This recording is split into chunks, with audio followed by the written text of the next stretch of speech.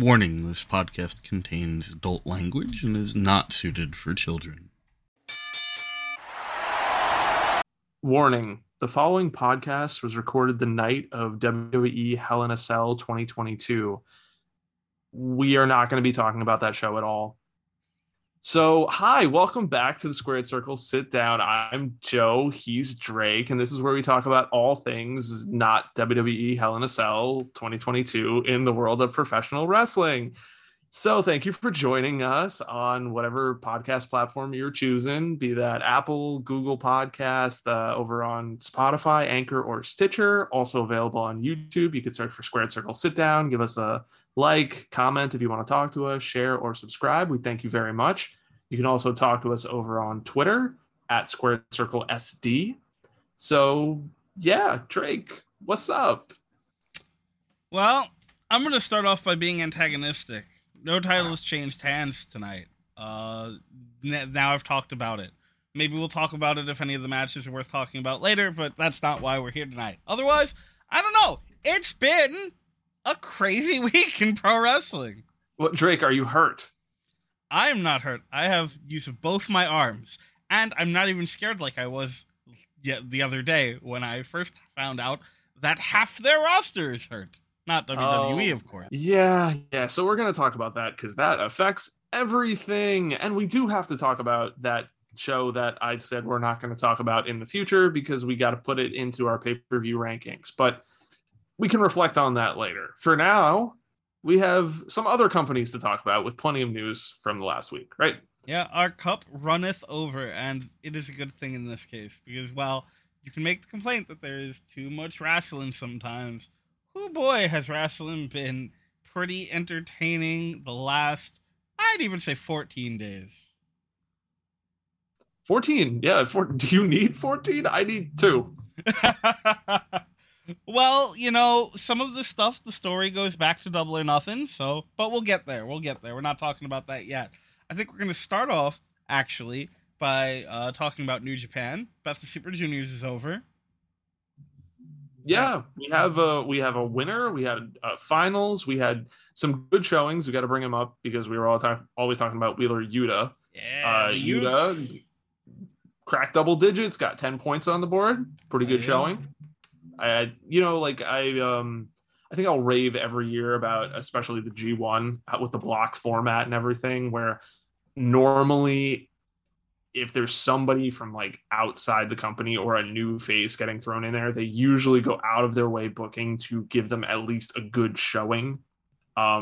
Somebody like a Jeff Cobb in recent years has a tremendous showing. And I'm not saying Jeff Cobb is new, but like when you're raising someone up, this is how you can build somebody in a tournament, much to a point that you've made multiple times. And bringing in people from outside the company, Wheeler Yuta's one, Ace Austin is another one. Both of them having very good showings, putting on lots of good matches, getting lots of points on the board. This is also the introduction of Francisco Akira, who had a great showing. Pretty much every match he was in was fantastic. Yep. And things like this are great ways to do that. Although we had very familiar faces in the finals. Yeah, I mean, with the block structured the way they were, it was kind of apparent that was going to be the case. There were a couple options as to who it would be, but I would have been very surprised if on either side, it wasn't a New Japan guy. Oh, I expected the New Japan guys also, but it was I was surprised actually with the winner a little bit, just because I thought for some reason we would get a change of pace with the winner, because for those who are not up to date, the finals is Hiromu versus Desperado.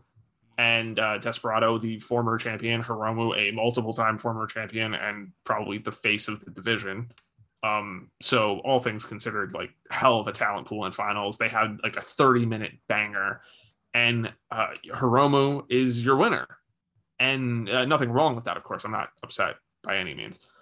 But I thought maybe they would go the route of, since Hiromu had won multiple in a row already, they would have shifted that up a little bit and continued to build this star, because the last year of Desperado has been so good that I thought maybe they would just give him another notch on the belt. Well, this was okay, so remind me, because I may be remembering it wrong, but the last time that they faced off was at Wrestle Kingdom, right? It was Hiromu's like return when Desperado was the champion, and Desperado Yes. beat him, right? Yes. So it makes sense to me that Hiromu's getting his win back. You know, giving it to Despy when he's like on that fire streak was huge, and it meant so much. But you know, he's cooling off now, and Hiromu will always be the face of this division, unless he pulls an Osprey, gains 50 pounds of muscle mass, and moves up. But you know, he's just the guy here, and I feel like it's almost always right to bet on Hiromu. That's fair. And I like the idea of what they've done so far with like Okada and Naito. They keep track of records and they go back and forth to keep them very even. One usually isn't pulling very far ahead of the other. They're usually within one of each other. And so having that trade-off back and forth, especially in the same year of you could have a series of matches of these two versus each other. Perhaps if Hiromu takes the title off of Ishimori, yeah. Yes. Want to make sure I get the right name. But perhaps if he takes the title off Ishimori, then you could have these two run back the Wrestle Kingdom match again. That'd be pretty cool. So either way, good news. Yeah, and like they've had some really great matches in the past. Back in like 2018, there was a lot of Desperado might beat him, but then Hiromu would take advantage, usually of the mask, to pull out the win. So that's a cool thing that, you know, Despy beat him at Wrestle Kingdom pretty much clean, straightforward, and here we're getting it put back, and like you said, I'm pretty sure we'll get another one down the road when Hiromu, in my opinion, inevitably beats Ishimori. But we can talk about that too, because they shared a block, right? Yep. And that being Hiromu. Yeah, Hiromu and Ishimori. And Hiromu, again, beats Ishimori by referee stoppage, which is a thing, which I feel like has to set him up really strongly going into the title match. Yeah, it makes me wonder if they're gonna somehow have Ishimori retain for a bit and maybe keep the chase going, but I don't know. I don't know, because then if not Hiromu, then who? And sure, you have plenty of people in the division that you could build up, like to heat up to next year, Wrestle Kingdom, down the road in the fall, whatever. But for this right now, it's like it's Hiromu, as I said before, he's the face of the division, right? Like ever since guys like Kushida left and Osprey, moved up in the division, yeah. So sure, Kushida might end up back there in a bit, but like I just don't see it right now. Right, he got released, right? Yeah, I forgot about that. Crazy. Probably ending up back there. So I don't know. Maybe Kushida shows up. Maybe Kushida versus Ishimori. Maybe Kushida beats Ishimori if he somehow gets past Hiromu. Am I dreaming, or was Kushida in Impact at one point recently? I would not know because I don't follow Impact like that. Okay, maybe I'm just crazy. It's totally possible. I'm just remembering it wrong. But, and it's totally possible I missed the news. Yeah, because there's so much wrestling. Yeah, it looks like I'm just being a crazy pants. That's fine. But yeah, I think it's pretty clear he's gonna end up back in New Japan, if not sooner than later. So yeah, I mean Ishimori, I don't remember when he won the title, so I don't know how long his reign has been, unless you happen to have that information. Not offhand, I don't, but I do actually just want to give a shout out to New Japan and these other companies, specifically Impact and AEW, because we're going to keep talking about that AEW New Japan relationship of this did its job. At least for me, it did. Oh yeah. Of having the other talent in these pools. Like, I know they're not going to win this tournament, but having them in there, having these fresh, unique matchups is cool. Like, it draws my attention. I want to see how Wheeler Yuta does. Yep. AEW just made him a star. Like, I want to see how he does in a setting like this against all these people that he's not going to be facing on a regular basis. And so if you're going to give me more of that coming up at like Forbidden Door, yes, please. Thank you. Bring it. I'll take it all. Thanks. Yeah, 100%. I'm trying to figure out who, because he's got to have a match, but I'm trying to figure out who he's facing at Forbidden Door. Because it's tough. Probably not anyone from his block, right? So then if you look at the other side of the block, I don't know, man. You've got Hiromu if he loses, which we'll talk about more in a minute. You've got Francisco Akira, who is kind of a, he's proven a lot of himself here, but is still kind of an unknown. I don't know. I don't know who you put him against that sets up a strong match from the New Japan side, unless he's facing whoever the champion is, which wouldn't really make sense coming off of this. I want to just throw out, and I don't know about in terms of like, because we're going to talk about these injuries, but if it's possible, I could see a situation of House of Torture versus Blackpool Combat Club. That'd be dope. I could see something like that happening. Speaking of injuries happening in AEW, let's turn our attention to AEW, which I think is where it's going to lay for the rest of this episode. Oh, man. So I know I say it all the time. I don't remember the last time I didn't say that it's been a crazy week in wrestling, but it has been a crazy week in wrestling. Holy moly. And this one feels crazier than most because we're coming out of a pay-per-view where we've got some hot takes, some controversial choices, controversial opinions. But overall, we're saying, all right, matches are still good. They've made some choices that we don't necessarily agree with. I'm sitting back saying, all right, I'm going to get that post-pay-per-view malaise again of, yeah, they're going to go through the motions, build up some challengers that are just going to lose to your new champion. All right, we'll get the next piece in the storyline. House of Black can be off of TV for another 6 months before they have a match. And then, bam, news aplenty. So let's start with MJF because like there's a lot to discuss, but I think the MJF stuff is a good starting point. Also, I'm gonna just throw this out there.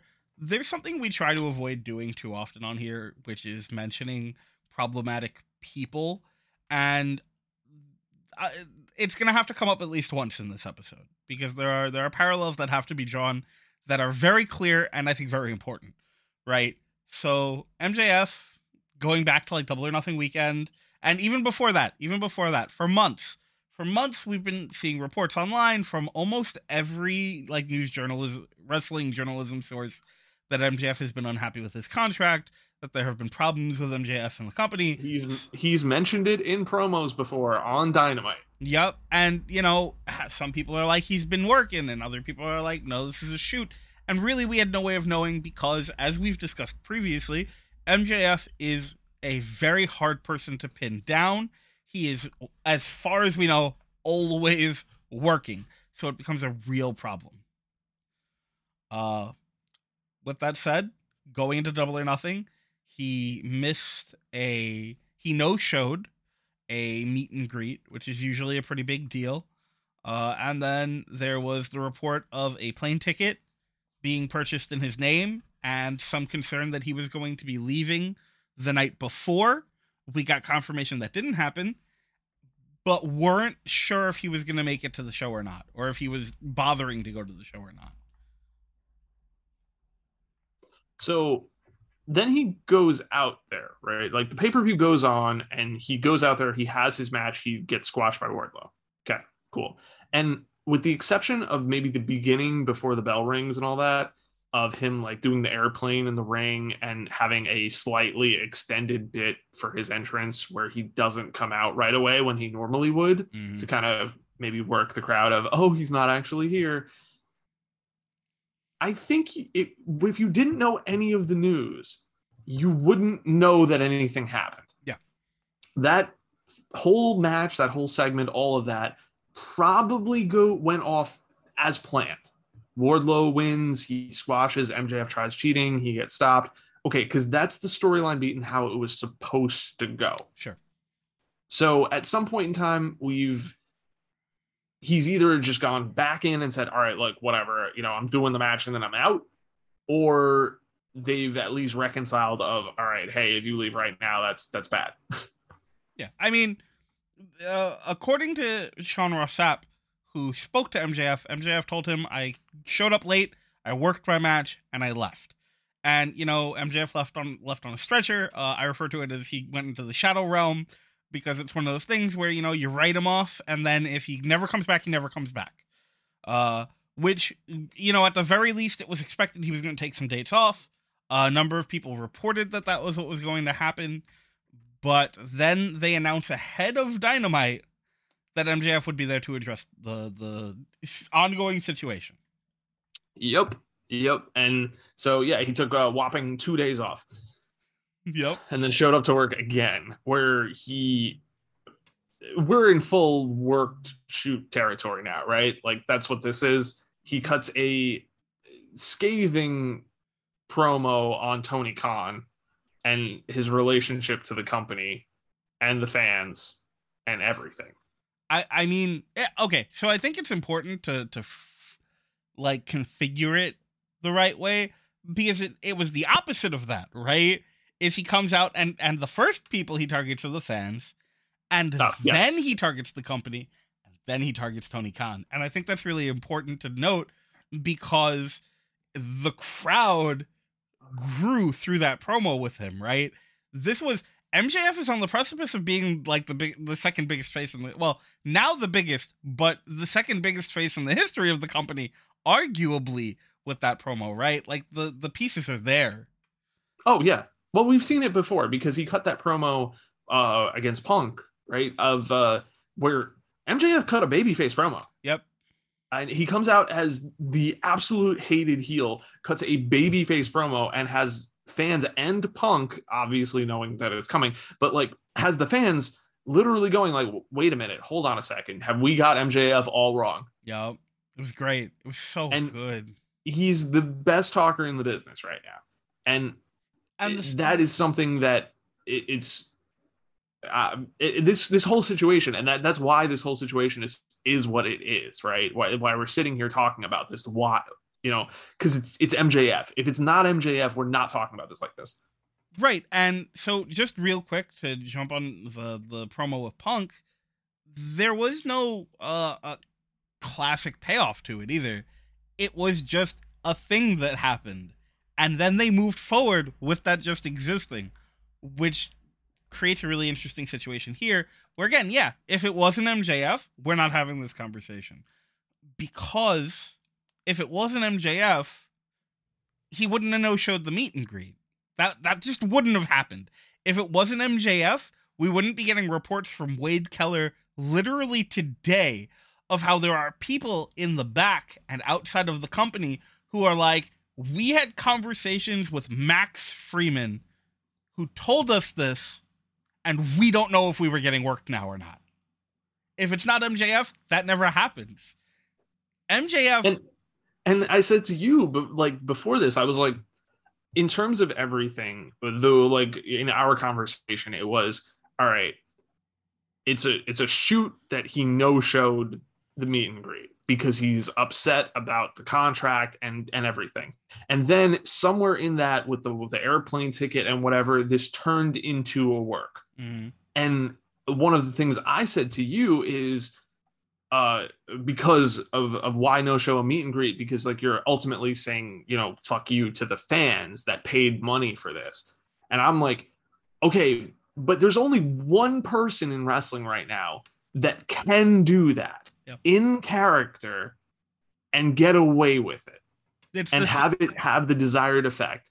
And it's MJF. Yeah, it's the same guy who could flip off a 10-year-old and like make that work. Also at a meet and greet. Yeah, also at a meet and greet. Yeah, and you know what? You're right, because now I'm super convinced that it's been a work from the beginning. I wholly believe this was a masterclass on like. To add to that, a reason why I thought of it at the show itself is because, just thinking about it, like he's having a match against Wardlow, who is becoming this mega babyface star for them, and MJF is getting to that point, coming off of a show in his hometown 2 weeks prior, where he's getting cheered and Wardlow's getting booed. Yep. And now, all right, fine, all of this didn't happen in the most magical places on earth, Long Island, New York, but this was totally MJF going, all right, I'll literally just say fuck you to the wallets of the fans. Yeah. And the news will get out and everybody will hate me for it. And people will think I'm leaving the company just like Cody did. I'm going to leave them just like anybody else would. I'm going to tell them that this place sucks. They don't treat their people well. Well, I not even their people, just me. Yeah. You know, who cares? I'm better than this. I'm better than this place. He's come back to the I'm better than this because I'm MJF. Only he's done it in a way that we don't know what's real and what's not real. And who is the beneficiary of all of this? Wardlow. Yeah. So he gets over and he still has the moment. He still has the match, but now it's ultimately all right, Wardlow, cool. Wardlow's removed from this situation because now he can go be a star in his own right. He's not tied to MJF anymore because MJF is this whole other story over here. Yeah. And so okay, before I proceed any further, I want to talk about the promo itself, right? And like I said, we try and avoid problematic people, but in this instance, this was the essence of Ric Flair, right? This was 100% just. Some people have compared it to Punk, and it's like, okay, sure, fine, whatever. I guess in that it is an upset promo presented as a shoot by a guy who's upset with the company, but that's really where that ends. But this was a full-on like channeling the still alive somehow spirit of Ric Flair, right? It was. From the way that he spoke and the way that he paced the plot of his promo from beginning to end and how he worked the crowd, him addressing the producer on the outside, such a Flair thing. Literally, we've seen Ric Flair do that before, right? The jacket and it's just like turning red and spitting and just. This very much felt like Ric Flair, and it felt so cool coming from MJF because it inherently made him feel more human, because this is the opposite of the character that we see all the time. And that's what the real like payoff for this is this felt real, because regardless of whether or not there's some reality to it or not, which maybe there is, who knows, but regardless of whether there is or not, this was a human being and not that douchebag. And that was so powerful. Because we don't normally see MJF, we don't normally see MJF the person at all. Mm-hmm. We normally see MJF the character, and he's almost never angry. Yeah. In a way that he loses his cool or loses his composure. Very rarely. And even then, it's usually targeted to somebody right in front of him. And this was... I don't want to say he threw a tantrum. Like, it's not quite that far, but it's close. Yeah. Like, it's borderline that. Which is another very Ric Flair thing. Yep.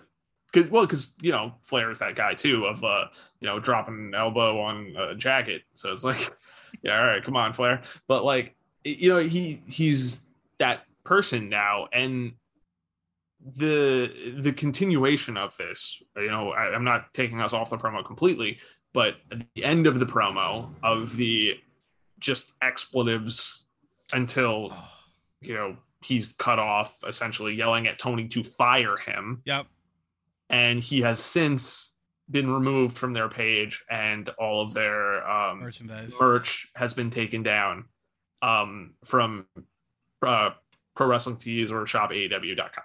Okay. Which I talked to somebody else who didn't quite necessarily maybe understand this point of view, which I think is accurate, so I'll say it here, is a lot of AEW and Pro Wrestling Tees merch is made to order. Yeah. So they can do that, and it's not like they have a stockpile of MJF stuff that they're not selling. Whereas WWE is they have like these bulk orders of stuff done. So even if Punk leaves the company, they're just going to discount everything, and they're still going to keep selling it because they don't want to be stuck with 100,000 CM Punk t-shirts for the next 50 years, hoping he comes back one day. Unless your name is Sasha Banks or Naomi. Oh, well, all right. but we'll no, see about that one. Yeah, but absolutely, you're correct. Yeah, and that's exactly why they can do it and not have to worry in the slightest. Yeah.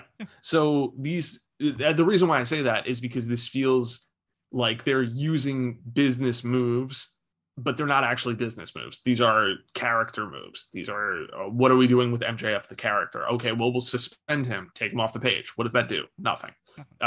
Take the shirts down. We won't sell them. What does that do? Very little. So something interesting that happened live, but we didn't get to see on TV, which I think is interesting, is as MJF is like shouting "Fire me" after the mic has cut off and he's frustrated. So Matt Jackson and CM Punk come out. Matt Jackson stays up at the ramp by the tunnel or whatever, but CM Punk in one boot, which we'll talk about in a bit, comes like half limping down the ramp, doing sort of the disappointed dad, "What are you doing?"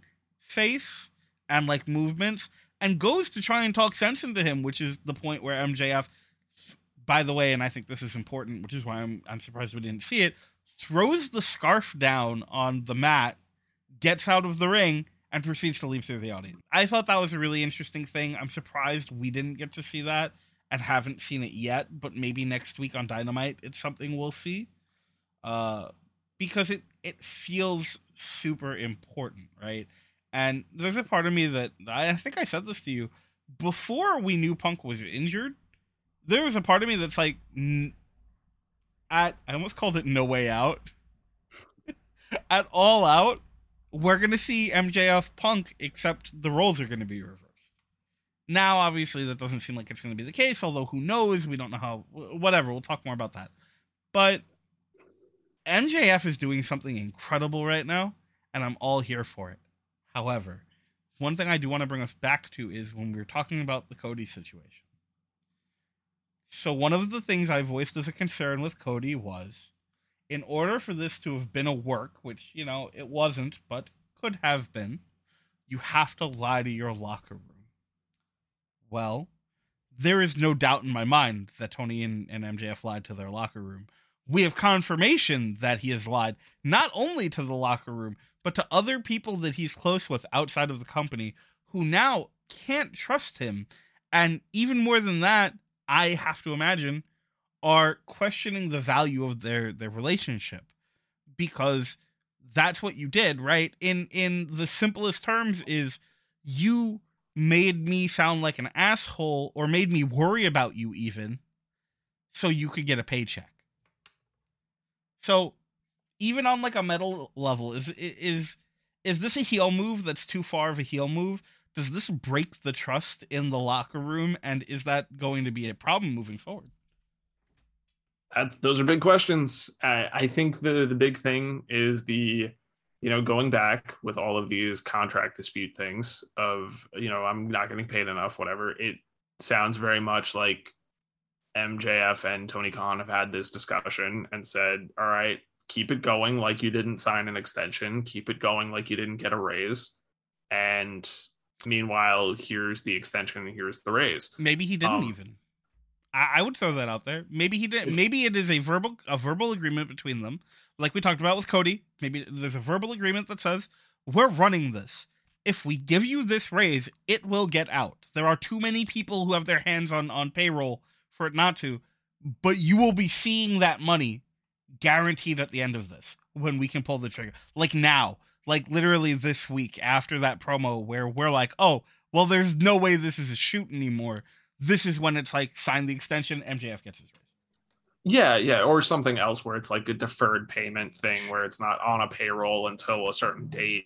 Something like that. There's so many ways that you could do something like that where it's not, oh my God, this guy has actually left the company. He's not signed to anybody. We fired him and this is all real.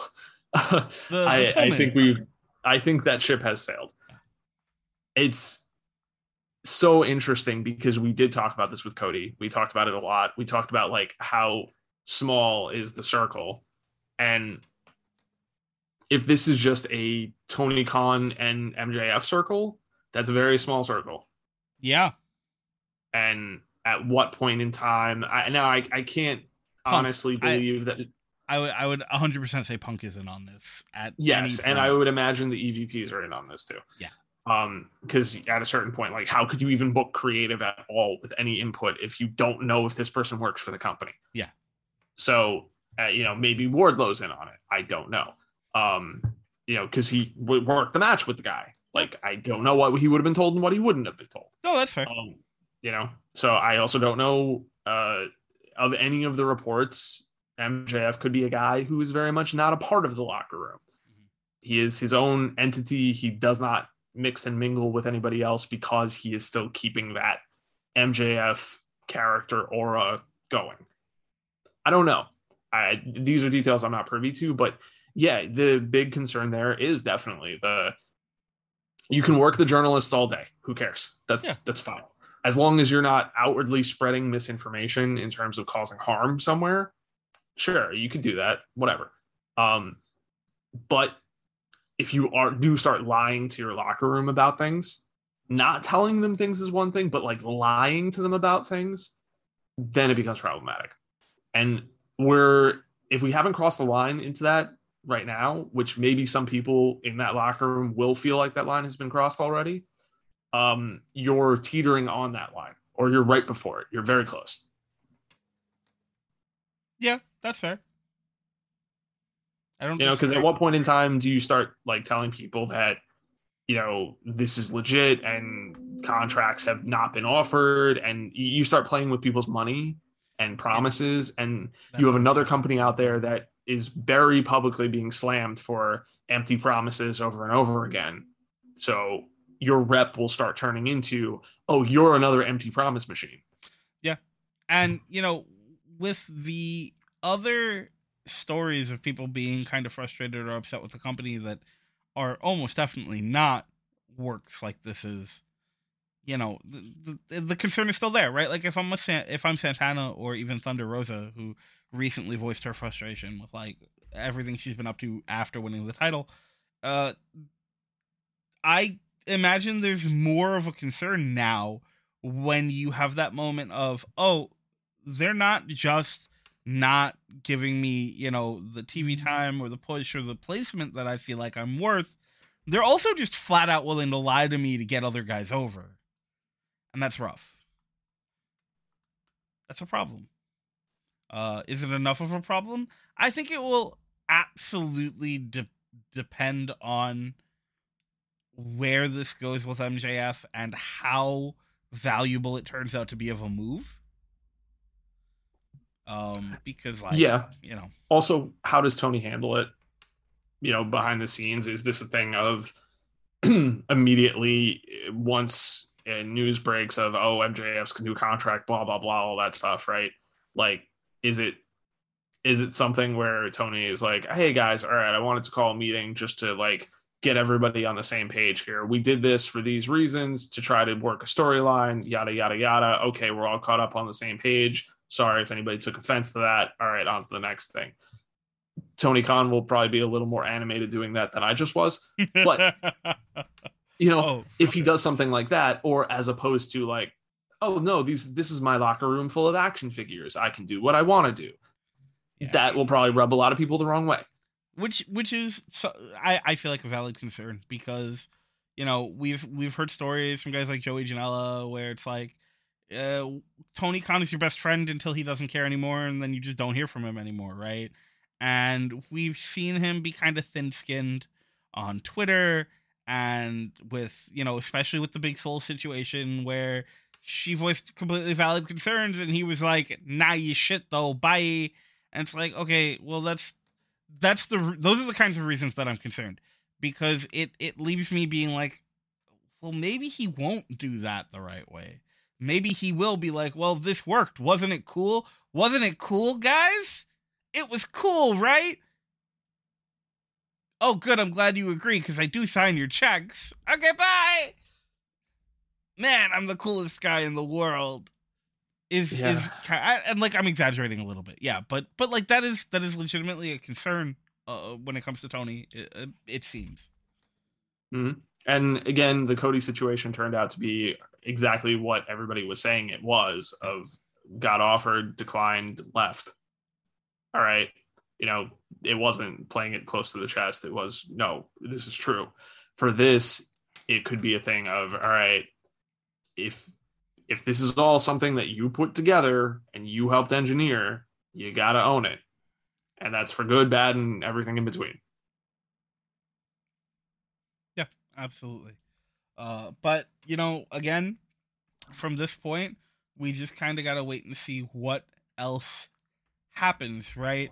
I mean, the numbers for MJF this week were whew, amazing and well deserved. So, we'll see what happens with that, which brings us on to the next part of tonight, because we'll see what happens, as if nothing else happened this week. Man, yeah. So CM Punk is hurt. Don't know when it happened. I don't think there's a moment. I think it's a number of things. We're not here to speculate too much, but just to throw it out there, I think it was a mixture of landing poorly on the Punk shots and then slamming himself into the barricade when he went to jump into the fans, and then the springboard that didn't go well in the match. I think all of these pieces together kind of were the problem, but we don't know. They've been almost suspiciously coy about what's wrong. Yeah, it feels like one of those things where hopefully it's not nearly as bad as some other injuries have been, because we've seen people like I'll throw out Tegan Knox, who's had horrible knee injuries that have sidelined her for a year at a time. Yeah, and this is one of those things where he was very non-specific about what the hell it is. He said one of his limbs, but didn't specify which one. We've come to learn it seems to be a leg, but he needed surgery. Didn't specify what kind of surgery. Is this a broken bone? Is this a torn ligament? What is this? Well, we have no idea. He suggested that he said something where he was like, the wheel didn't fall off, but it's broken, something like that. So it sounded like it was something broken. Yeah, but so maybe it's weird, because it's also like, if you broke something and it's not that bad, like you can still walk on it, then why do you need surgery? But there's obviously enough circumstances that could still warrant surgery. So, it could be a complicated issue, but it could also be a complicated issue that he goes get surgery for. Surgery goes well, he's back in a couple months. Yeah. So, and I'm reluctant, but almost willing to say that I don't think he's going to be out too long, because we're crowning an interim champion. But at the same time, we spoke last week a little bit about Tony's feelings on CM Punk and how he views CM Punk. And I wouldn't be surprised if it was like, yeah, Punk's going to be out for like a year and a half. Great. Well, we're not going to take the title off him because he's CM Punk. So we're just going to make an interim champion, and that's what we'll have. And then when Punk comes back, he gets to be CM Punk again. I got to be honest, so, and call me the skeptic, but I wouldn't be surprised. So your gut wants to say interim champion versus CM Punk is the main event match at All Out this year. Yeah. Right? What you're saying is maybe next year. It's possible. Yeah. It's totally possible. It is totally possible. Of course, you hope surgery goes well, and you hope prognosis is good and all that stuff, and nothing's worse than it seems. Oh, of course. Of course. And for every other injury we have already or are about to discuss, the same thing. Yeah, because CM Punk is not the only one who's hurt. No. And we'll talk more about the title stuff. If you want to just quickly run down some injuries, because, man, there's a list of injuries, and they're not even limited to one company, but... Yeah, let's do it. We got a number of them. I mean, we've got a lot of injuries over the past X amount of whatevers, but the recent ones, right? We'll start with the ones that are, I guess, least relevant to this, and then build to the more relevant ones, right? So you got Io Shirai, who's hurt. Not that it matters for this, but she's injured. We don't know how bad she's injured. They are hopeful she'll be good to go for the summer, but there is no guarantee, which is concerning. Then we've got relevant for tonight, if not for this podcast, Cody Rhodes. Yep. Appears to have torn something in his arm. Looks bad. Yep. I don't know exactly what it is, but it is not pretty. Yeah, and we'll talk more about that next week when we do talk about Hell in the Cell, because we have to. And you know what? I'll say it. I kind of want to, but we'll get there. But focusing on this company, we've got CM Punk, right? Yep. We've got Bryan Danielson, who missed the meet and greet and is out now with an injury, but we don't know what yet. Jeff Hardy. Jeff Hardy, who I think they've said his problem started in the Darby match, right? Which is not surprising at all and has only gotten worse from there. Yeah, he took a bad bump in the tag match with the Bucks and said, I think the quote going around is that he doesn't even remember most of that match. Yes. So that's always troubling. Yeah, it's definitely a concern. Hopefully, it takes his time, gets healed up, doesn't have to rush anything. Who else do we got? We got Adam Cole. Bay. Okay. Look, I will never, ever wish an injury on anyone, especially in the wrestling business. Never, because it sucks. You are on a clock from day one, and you don't get that time back. And it's awful. With that said, I breathed a deep breath of relief upon realizing Adam Cole was hurt here. Because if we're being perfectly honest, that's who you put the belt on here. It is. It's just so easy. You want him on TV every week anyway. You want him pulling heat. The crowd loves interacting with him. You love putting him out there and having him go over everyone. Great. Give him the title. Not to mention all of the other upsides that come narratively that come with him being the next AEW champion. Plus, if he's banged up, he can still talk. So he doesn't have to necessarily wrestle every single week, and he'd be fine. But thankfully, we're doing the Battle Royal this week, and I don't think he's going to be ready for it. So doesn't seem to be the case. No. Huzzah. So anyone else? So I don't think so. I think that covers the extent of the injuries. Okay, cool. I think so. If I missed one or you missed one and we mention them as we're going forward, we'll shout them out. But I think that's the gist of it so far.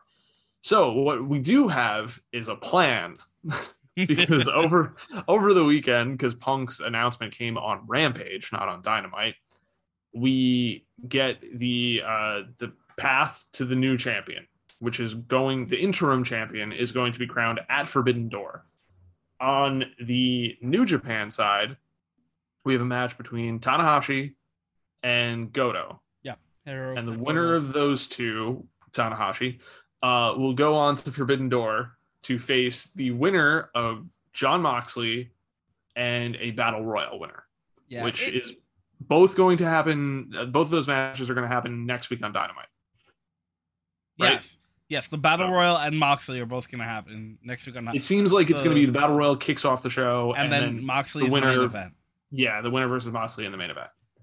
So I wonder. So first off, I feel like the solution here is obvious because they've been on their own time been building the Moxley Tanahashi match for like over a year now, right?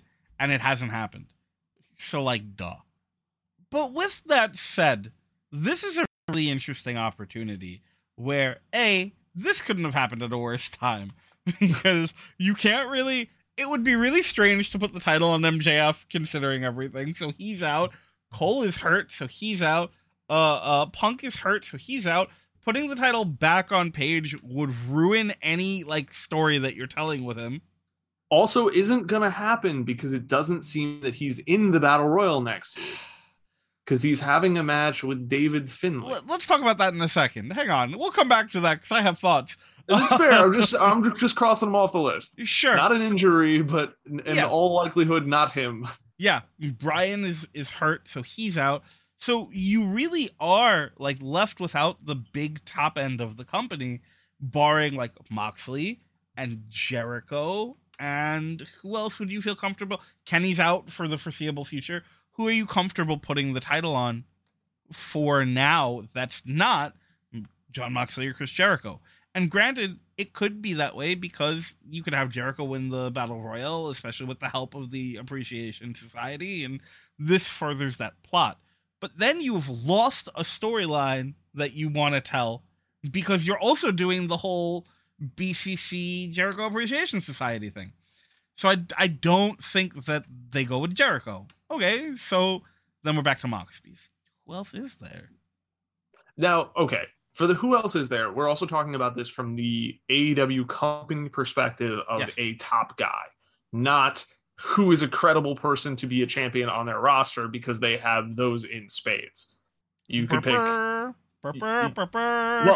I'm not even saying that. I'm saying literally, you've got Penta, you've got Keith Lee, you've got you've got so many people on this roster that if you say, all right, they're world champion, I don't think fans will complain at all. I think there are some who will. I think that the I think some will complain no matter who you get, but sure. But AEW has also made kind of a defining line between their like top tier talent and everyone else, right? So like Penta, who 100% should be able to walk in on Wednesday and win the number, like be the AEW guy in the title match. There will be AEW fans who are like, really? That doesn't make sense. The tag guy? Yeah, exactly. Yeah, and I think that's a fault of AEW's. But like, yeah, that would happen. Yeah, that's why I'm specifying like the AEW company perspective of who we have lined up in the queue that could have been a challenger to Punk or Hangman or somebody like that. And also, that list is a lot shorter.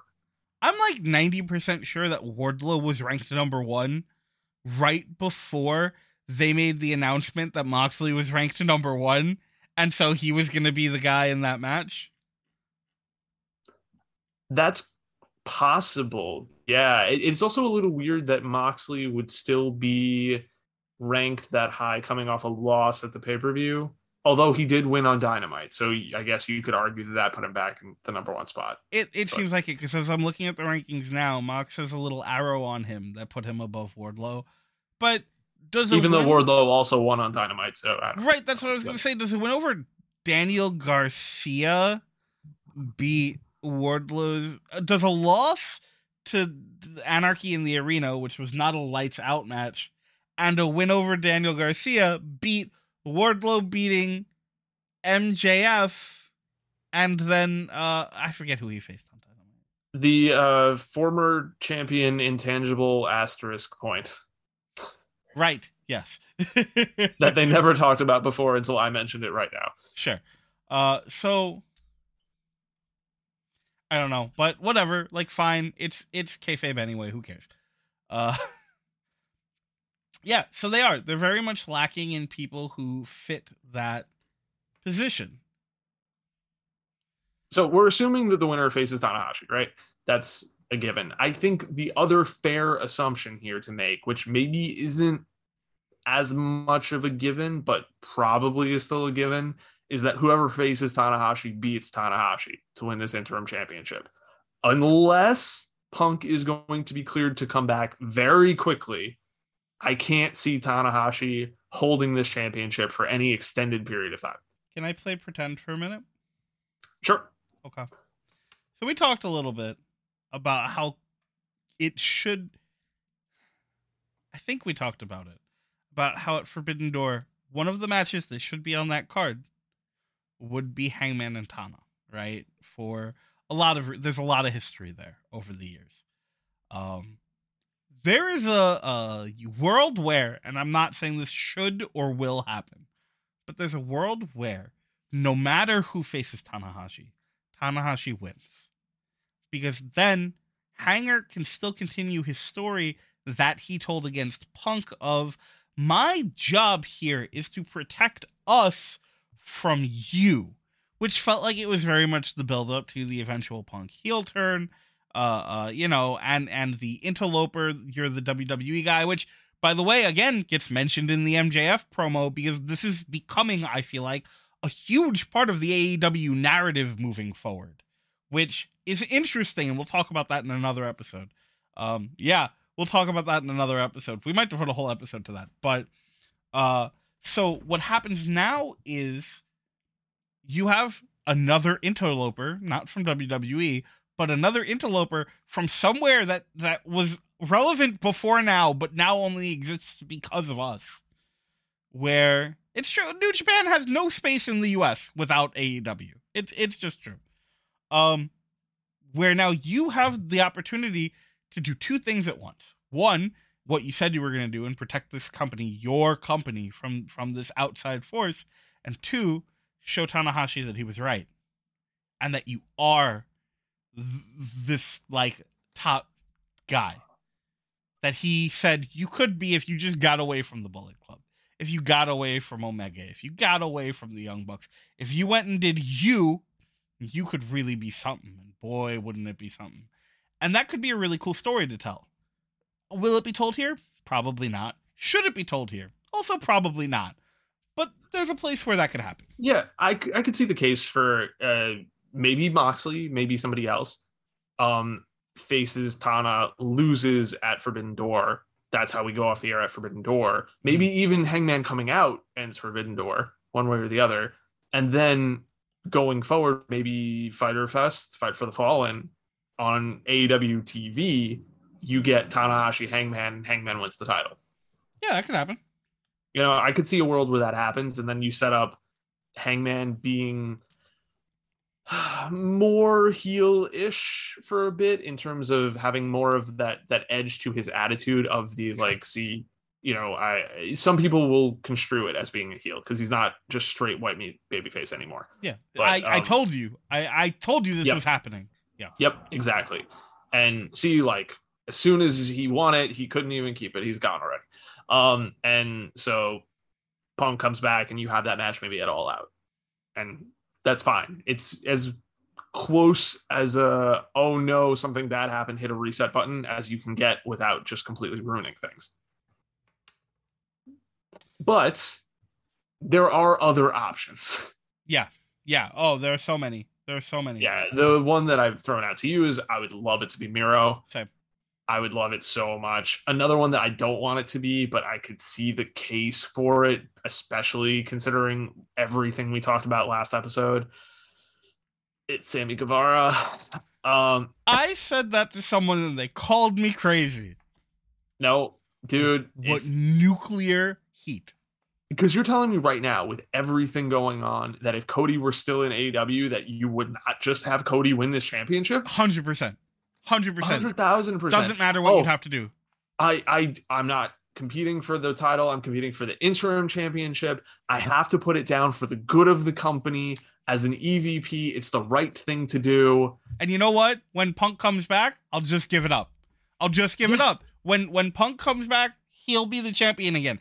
And of course, when Punk comes back, you either do the heel turn, or if you're not willing to do the heel turn still, then you do the thing where Punk goes, no. Fuck that. We're going to have the match. And that's how you do it, right? Like, if you're really not willing to be the heel. Yeah. So either way, like, that's what I'm saying. Like, if Cody were still around, this would 100% be where you slot Cody in. Yeah, 100. Yeah, absolutely. Without a doubt. But since that's gone and you have Cody 2.0 and Sammy Guevara, why not, right? I joked about it as you want to be the heel with Sammy because they do. They're clearly embracing the fact that he's a heel. Yep. Just have him be the Joker in the Owen. Yeah. And, you know, screw over the fans. It's not even a surprise. Here you go. If you want to do it again, here's a spot. Do it. I don't think they will. But because they could. Not only could you do it, but you could be so smart about it and protect everyone else involved, right? First off, no one is hurt when someone wins a Battle Royale, right? Like, nobody looks weak when someone else wins a Battle Royale. Great. Then you do him and Moxley, and you have Jericho fuck Moxley over. Yep. You have that connection between Sammy and Jericho where even if they're like not involved anymore, because Sammy was like, I don't want anything to do with this. Jericho was like, you know what? You didn't get involved, and that's all I needed, because now I beat them. And that's fine. And also, he's got the beef with Mox. So it's perfect. But then the question is, can he beat Tanahashi?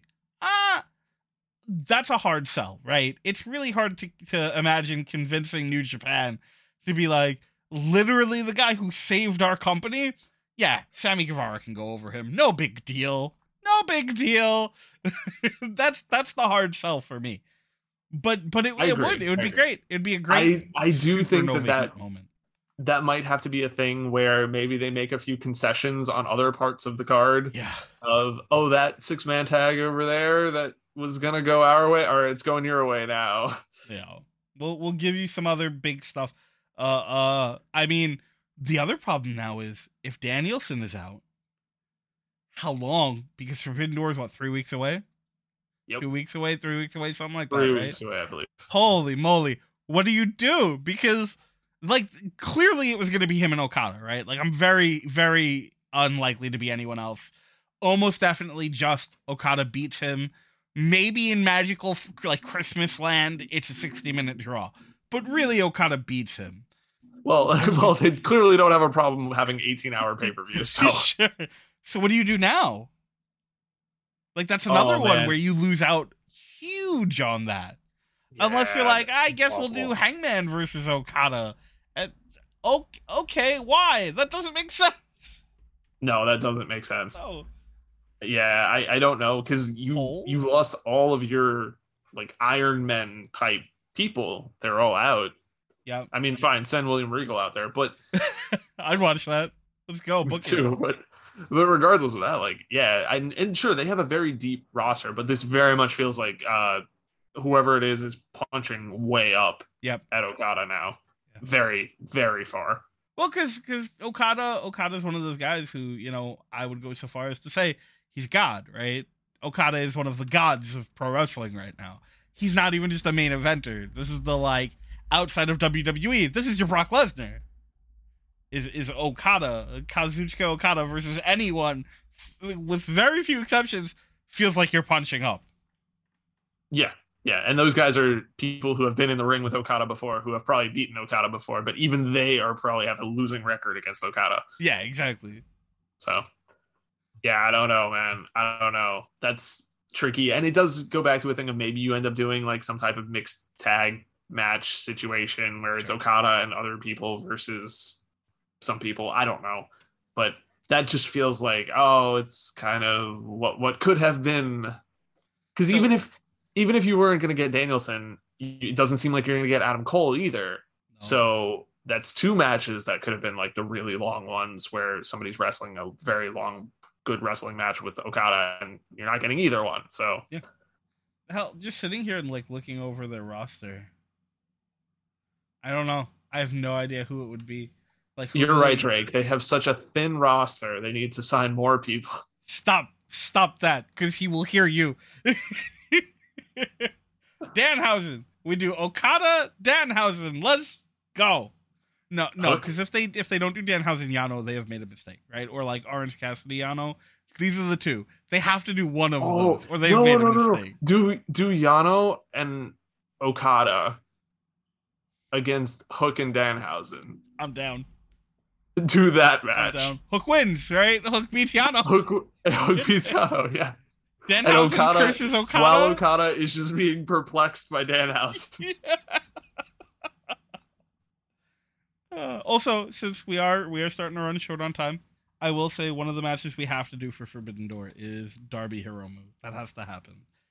Again, clear miss if that's not the match. That feels right. The only other thing I'm curious about is, because I do expect to see a lot of multi-man matches, where do you slot in the rest of LIJ? Because I thought we were going to get like faction versus faction. I want the but it doesn't seem like that's going to happen either. So I don't know where you put them. I don't know. We've only got 3 weeks, so it's weird.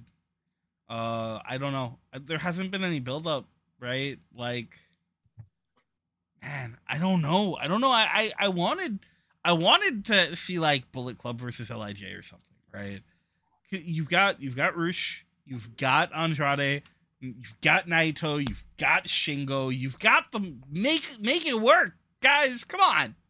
If we don't get the LIJ reunion here, something has gone wrong. There's a lot of things that should happen on this card that I'll be very surprised if they don't happen, but should have been built up.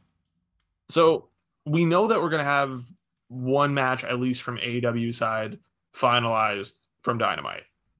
And that's going to be we know the AEW representative in the interim title match. Yeah. Cool. Hangman's facing David Finlay. Mm-hmm. I do wonder if somewhere in that, maybe post-match, we get Hangman's next move, maybe set up for his match at Forbidden Door. Yeah, that's totally possible. So I'm wondering how many matches in the next week, by the time we sit down again, are we going to know? Or at least kind of know. Yeah. Well, but we're going to have to wait until next week to figure that out, because it does look like we are just about out of time for this episode. Closing thoughts? Oh, it's been a crazy week, Drake. Somehow we're not hurt, but oh man, I'm super psyched about Forbidden Door, but I really, really hope it doesn't turn into the what could have been show. Well, with that, I think we're gonna end for this episode. Thank you so much for hanging out and listening to us talk about all things wrestling except Hell in a Cell, which we'll discuss next week. So take care, and remember, no door is truly forbidden.